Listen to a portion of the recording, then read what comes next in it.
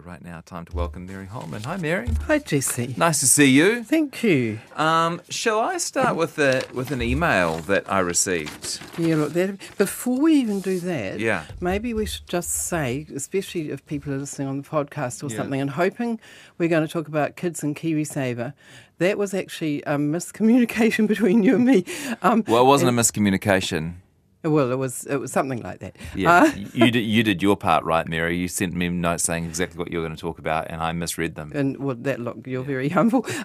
So why don't we say that next time we'll do Kids and Kiwisaver because it's a good topic. Yeah. Okay. So if people come back for that. Yeah. Yeah.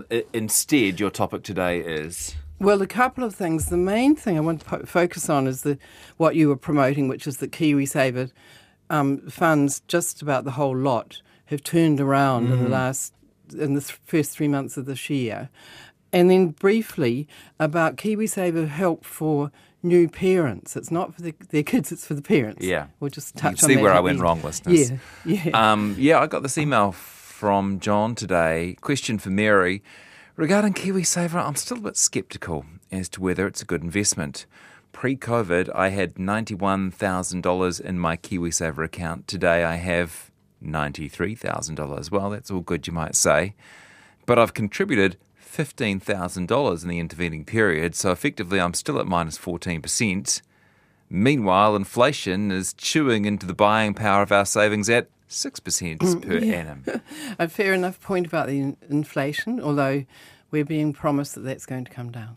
But I think it certainly will go from where it is now. Mm-hmm. But the promo that I sent you, that all the Kiwisaver funds except a few tiny little ones that hardly anybody's in, they're sort of specialist funds, all of the others went up. The investments were positive, the returns were positive in January, February, March this year, the first quarter of this year. This is data from a company called Morningstar, which puts out a report every 3 months on how all the funds are doing. And it seems to me people like your correspondent, yes, I think it was a man, he's still behind on where he was. Well, no, he's a tiny bit ahead, isn't he? But not when you look at the contributions, that's right. And look, all I'm saying is it's been a bad couple of years. It's been, I would say, the worst years in the history of Kiwisaver, although possibly at the very beginning, the global financial crisis happened at the very beginning. But ever since then, it's never been as bad as it was lately, and it has been a nasty couple of years. And all I'm saying is that things have turned around. It doesn't mean that people have yet recovered from where they were pre-COVID. That'll take a while. And I'm also not saying that we're necessarily on the upper and it'll keep growing. All I'm saying is, hey, look, it did in the last quarter. And but Jesse, I think this partly, people don't seem to take that on board nearly as much as when the funds go down. They notice that more than they notice when the funds come up. And you could say that is just a sort of negativity, but I think what it really is, a lot of research shows that people hate making losses in investment more than they love making gains. There's a lot to show that. Yeah. And I think that's, and also, quite a lot of people are a bit kind of nervous in Kiwisaver. They might be in a middle risk or even a higher risk fund and they're not used to that sort of investing and they just don't understand fully, even though people keep telling them, the experts keep telling them it will go down at times. You've just got to hang about. One other final point about that letter is people often overlook the fact that some of the money, in an employee's case, more than half the money is coming in from their employer and the government, and in most cases, and even for those who aren't employees, you're still getting money coming in from the government as well, and that's what makes Kiwisaver so good. So if you're just looking at the total money that's gone in, then maybe it isn't so dramatic. It's just an ordinary investment then, really, actually. But because you're getting supplements in from other people, right, that's what makes it hard to beat. Yeah, how much of that $15,000 that he's contributed was just straight out of his back pocket, or whether it was we don't know. But in every case, he will have got some government money in as well. And if he's an employee and not in one of those unusual total remuneration schemes, he will have got employer money as well. Sounds like the worst thing he could do is take his money out now. Be awful, yeah. Hang about. What's his name? John, was it? John, yeah. Yeah, hang in there, John. Or you make your losses real. Yes, that's right. If you take your money out now, then they are real losses. At the moment, they're not losses; they're just a downturn,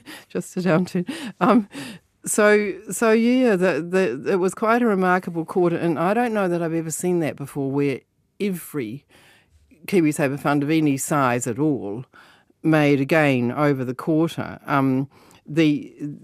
When you look at, for example, the whole of the year ending March 30th, as opposed to just the 3 months ending March 30th, just about every fund was negative. So they had quite a remarkable turnaround at the beginning of this year. It's and interestingly too, when you look at the range of returns for that 3 months, they range from an average return for conservative funds of 2.9%, that's an annual rate, to, for the highest risk ones, 5.6%. So quite a big range, with, the lower risk ones bringing in lower returns and the higher risk ones bringing in higher returns, which is what we expect on average. I have to just repeat here, because I don't know whether I made it clear enough. I'm not saying that will continue. That might not be going on right now. I don't know. We don't get the results till later. No, it's been a tough couple of days for share markets. Is that the US government sort of standoff continues? Yeah, yeah, and in New Zealand things are a bit sort of rocky. So. I don't know what's going to happen this quarter or next quarter or anything else, but we certainly had a remarkable 3 months. More important, though, to look at the 10-year data, which is, when I get these Morningstar reports, I always go straight to the 10-year data, which is the longest term they've got. If they had 30-year data, I would prefer that. But when you look at the 10-year data, the averages, it's really clear. The average, and they're pretty high averages. For a conservative Kiwisaver fund, over 10 years, they've earned 4.1% a year, which is pretty good for a conservative investment when you think that was largely through a period where bank accounts were paying us like 1% if we were lucky. And then the next level up, moderate, was 4.4, balance was 6.4, growth was 8.0, and aggressive was 8.4. So clear ladder of higher returns. Exactly where you'd expect them all to be. Yes, over the long term, the higher the risk you took, the higher the return. 8.4 over 10 years average is fantastic. These are after fees too, by the way, before tax but after fees. Yeah. You wouldn't really expect necessarily as high as 4.1 on conservative to continue, or 8.4 on aggressive to continue. They're higher than historically we would expect, but they're fantastic. So people who've been in there, John or anyone else who's been in Kiwisaver over the years, even before you look at the fact that some of the money's coming in from the government and in many cases the employer, even before that, it's been a darn good investment over the 10-year period. Yeah. So I was just having a look actually at 4.1 for a conservative versus 8.4 for an aggressive, just to show people the difference that makes especially over a long period, over 40 years, which, a young one getting into Kiwisaver could well have 40 years in there. You can end up with about 3 times as much if you are in aggressive versus if you are in conservative, 3 times as much. So picture retiring with 200,000 or retiring with 600,000. That's the kind of difference that if you have the courage to go into the higher risk ones and stick with them, unless you're taking money out to buy a first home, in which case as you get close to that time, better to moderate your risk before you're withdrawing. But apart from that, if you're in there for the long haul and stick with it and go in the higher risk, you can make seriously good retirement savings money. Great. Yeah. Next point, just looking at this data, because I always play around with it a bit, are the best funds that have done best just lately been the ones that have done best over the long term. Oh, yeah. And in conservative funds, they're not as Volatile? Yeah, they're not nearly as volatile, and so there's a tendency for the ones that have done well in the short term to also be the ones that have done well in the long term. But when you look beyond conservative, in the moderate funds, okay, what I did is I had a look at all the Kiwisaver funds that we've got at least 10 years of data on. So we're not including newer funds, just the longer term ones here. The one in moderate funds, that's the second risk level up, the Morningstar's risks categories, the one that came fifth, there were 11 funds that had been in there for the whole 10 years. The one that came fifth out of 11 over the short term was actually the top performer over 10 years. And so if you said, oh, I don't like the look of how this one's doing lately, I suggest you have a look over the longer period. And when I looked at balanced growth and aggressive funds, it was really weird.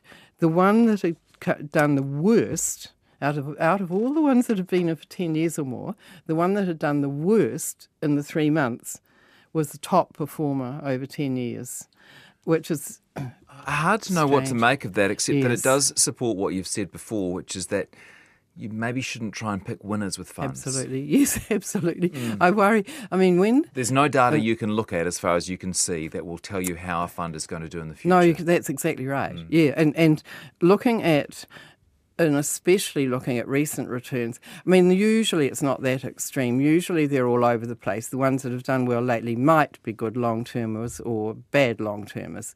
But I do need to say here too that I'm not even saying go for the ones that have done well over 10 years, because there was some really good American research that showed that the share funds, which is basically the higher risk funds like this, that had done well over a whole decade, were performed really badly over the following decade. They were all in the bottom quarter, and and that happens over and over again. So I'm not saying even look at the 10-year performance, but it is more helpful than looking in the short term.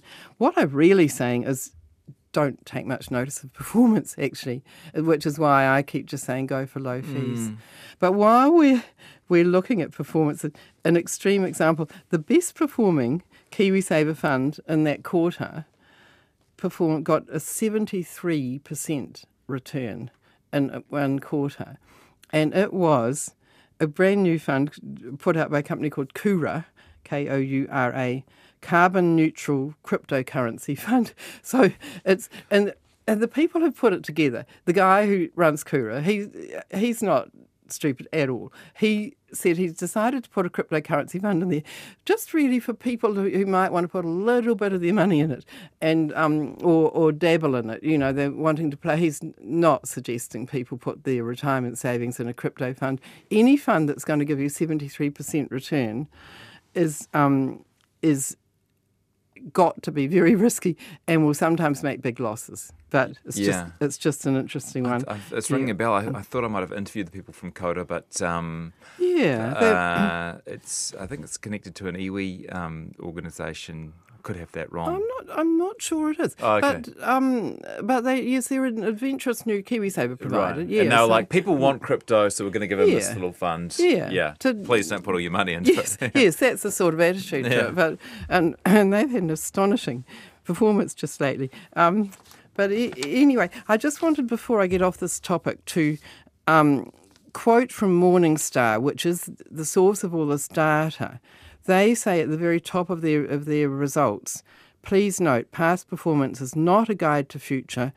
This year's best performers can easily be next year's worst. So they themselves are not saying, hey, use our data to choose your fund. Good. And they say fees are the one constant that will always eat away at your returns. Take a close look at the cost of your Kiwisaver scheme.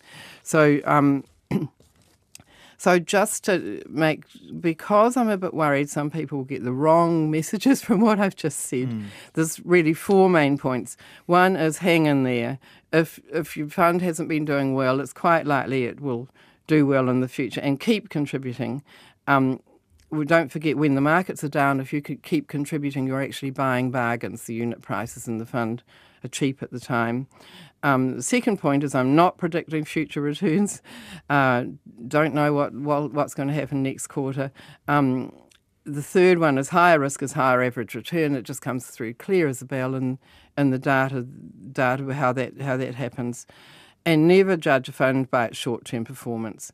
Don't even necessarily follow it closely, actually. I mean, I'm not that keen on people checking out the Morningstar data all the time. It's better to just get in there, stay in there, and glance at it once a year when you get your annual performance report from the provider is the best way to do it. Okay. Just picking up that one fund that Mary singled out there, if you're interested in finding out more of their story. They're not iwi connected at all, my apologies. But there was a story on them last year on RNZ about that fund they launched. There's a maximum, you can only put 10% of your money in that fund. Oh, that's interesting. Yeah. So they've specifically said that. Yeah. Yeah, okay, good. quick word on Kiwisaver help for new parents. Look, this was in the budget. Yeah, it's great. And I just sort of stumbled upon it and thought, God, I don't think I've heard anything about this. And it's not a big deal, but it will be for a few people.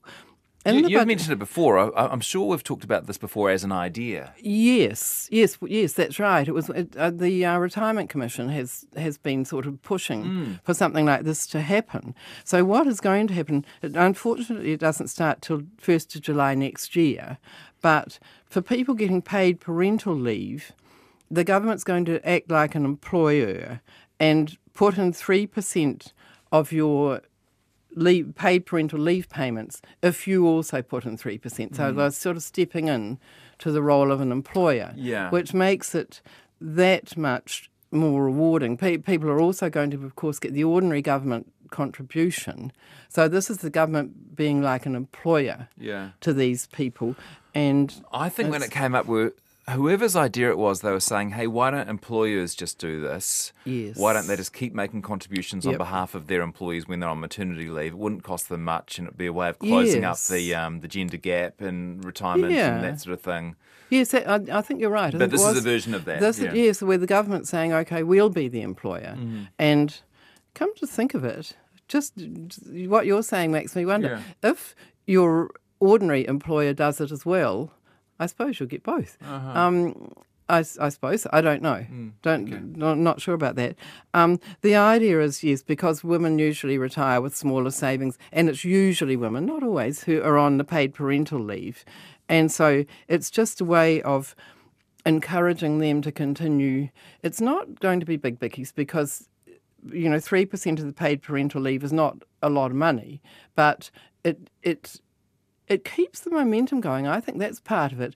So if you're on the leave, you're still seeing your money going in and government money going in, and it might encourage you to, if you're actually going to take, I think that the leave lasts for 26 weeks, and if you're going to take longer than that out of the workforce, which a lot of people do, then it might encourage you to keep contributing yourself after the government's contributions have stopped, just because we just want people continuing to put their money in and keeping it growing. A couple of funny texts in here. Hey, if we're meant to be focusing on long-term returns, why does RNZ give us daily info on the share market? Look, I often wonder that. Yes. Yeah. And I won't get you to answer this now, Mary, but someone's asked, Bruce says, why wouldn't I I'm retired, why wouldn't I put all my funds in a term deposit at the bank? Good rates at the moment. I'll just note, Bruce, we actually covered that topic sort of a few sessions ago. Yeah, how attractive term deposits are at the moment compared to Kiwisaver, and how to make the choice which one of those ones you're going to go with. Yeah.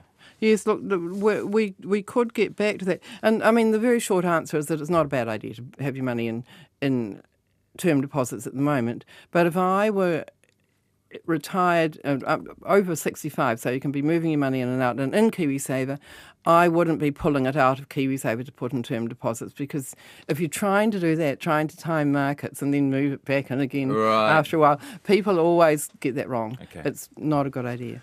Yeah. Thank you. Great session. Pleasure, Jess. Mary Holm, our personal finance expert.